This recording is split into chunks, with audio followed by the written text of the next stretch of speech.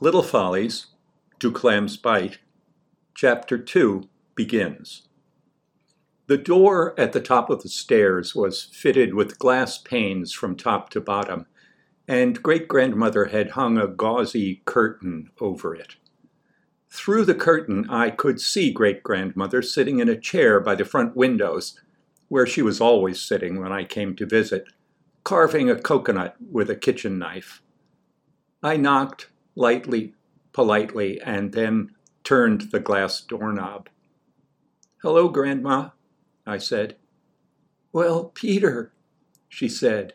Her voice was small and thin, but strong, and she had a habit of clicking her teeth in the pauses so that she sounded as if she were knitting while she spoke. "Are you here again already?" "Yes, here I am. I came for the weekend." "Are you going out on the boat?" "Yes," I said. I felt my lower lip tremble a bit. "But," I added, by way of assuring myself that I still had time, that I'd be intact at least while I was here at the top of the house, "I'm going to visit you for a while first."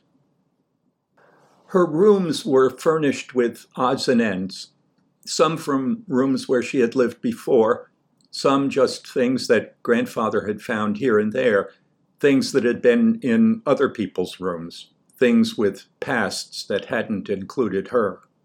She didn't quite trust these strangers among her furnishings. When grandfather got her a chaise longue from somewhere or other, she had draped it with a worn rug that she knew well, so that she wouldn't have it staring her in the face all the time.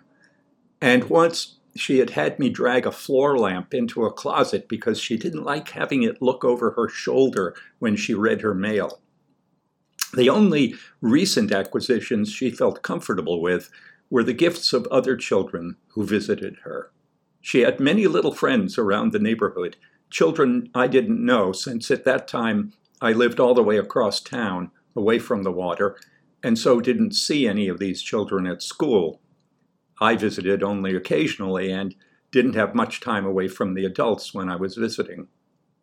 Festoons of paper chains hung over every door and window, and her shelves and tables were crammed with tissue paper carnations in juice glasses and jelly jars, paper baskets, necklaces of painted macaroni, and rows of knickknacks made from clamshells.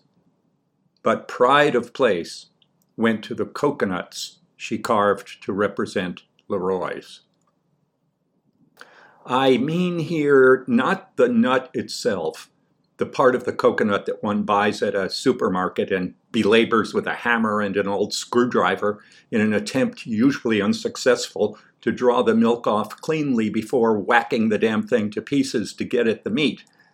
The nut has a singularly tough and woody shell that nobody's great-grandmother could carve with a kitchen knife. I mean instead the complete fruit, the outer layer of which, the husk, is, when mature, dark brown, fibrous, and easily carved. The carving of these coconuts was a project that she had begun before I could remember, but it was unlikely that it would ever be completed, since she not only kept extending its scope to include more and more distant relatives, but regularly revised the carvings she had already done, working to bring the features closer to what she remembered or supposed them to be. She had completed heads of all the major Leroys that she had any memory of, and was now filling out the ranks of minor cousins and people related only by marriage. She had not yet carved a head of herself. Whenever I visited, she would quiz me about the exploits of these Leroys, and I had gotten them all down pretty well, but there were gaps in my understanding of what I repeated for her, enough gaps so that the Leroy history as great-grandmother presented it seemed to me a perilously leaky affair that was likely to sink if the weather got it all rough. Often, when I was reciting for her, I employed a narrative analog to a widely used technique for keeping afloat a clam boat with a soft bottom, a boat that leaks more or less all the time. One takes the boat out to the clam flats, and there crawls under the hull and pokes sawdust into any visible gaps, and, for good measure, gives the whole bottom a good coating. Then one drinks a few beers or digs a few clams, while the sawdust floats into the cracks and swells with water, stopping, or at least slowing, the leaks. This is not a permanent solution, of course, merely a stopgap measure, but some boats have been kept afloat this way for years. The hull provides the form, the sawdust, the substance, and the result is an artful deception, the illusion of a solid hull, an illusion so substantial that the boat floats.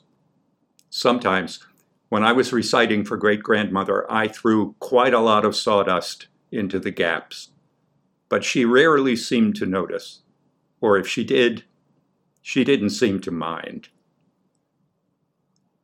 Soon, I knew, she would ask me if I wanted a candy. She kept a bowl of hard candies on the table beside her, but the first time that I'd tried to take one, I'd discovered that they were all stuck together. I'd tugged on one, then another, and they'd all come out in a cluster. I stood with all the candies in my hand, wondering what on earth to do next. I thought for a moment of smacking them on the edge of the table to break them apart, but I could tell that that would not be the right thing to do up here. So I set the cluster back in the bowl and popped a candy-sized ball of air into my mouth. For the rest of my visit, I made elaborate sucking noises and poked my tongue into my cheek to make it seem that I was eating one of the candies. The deception seemed to work, but I learned from it a truth about lies. Once we have injected any little lie into our relationship with someone, it has to be maintained.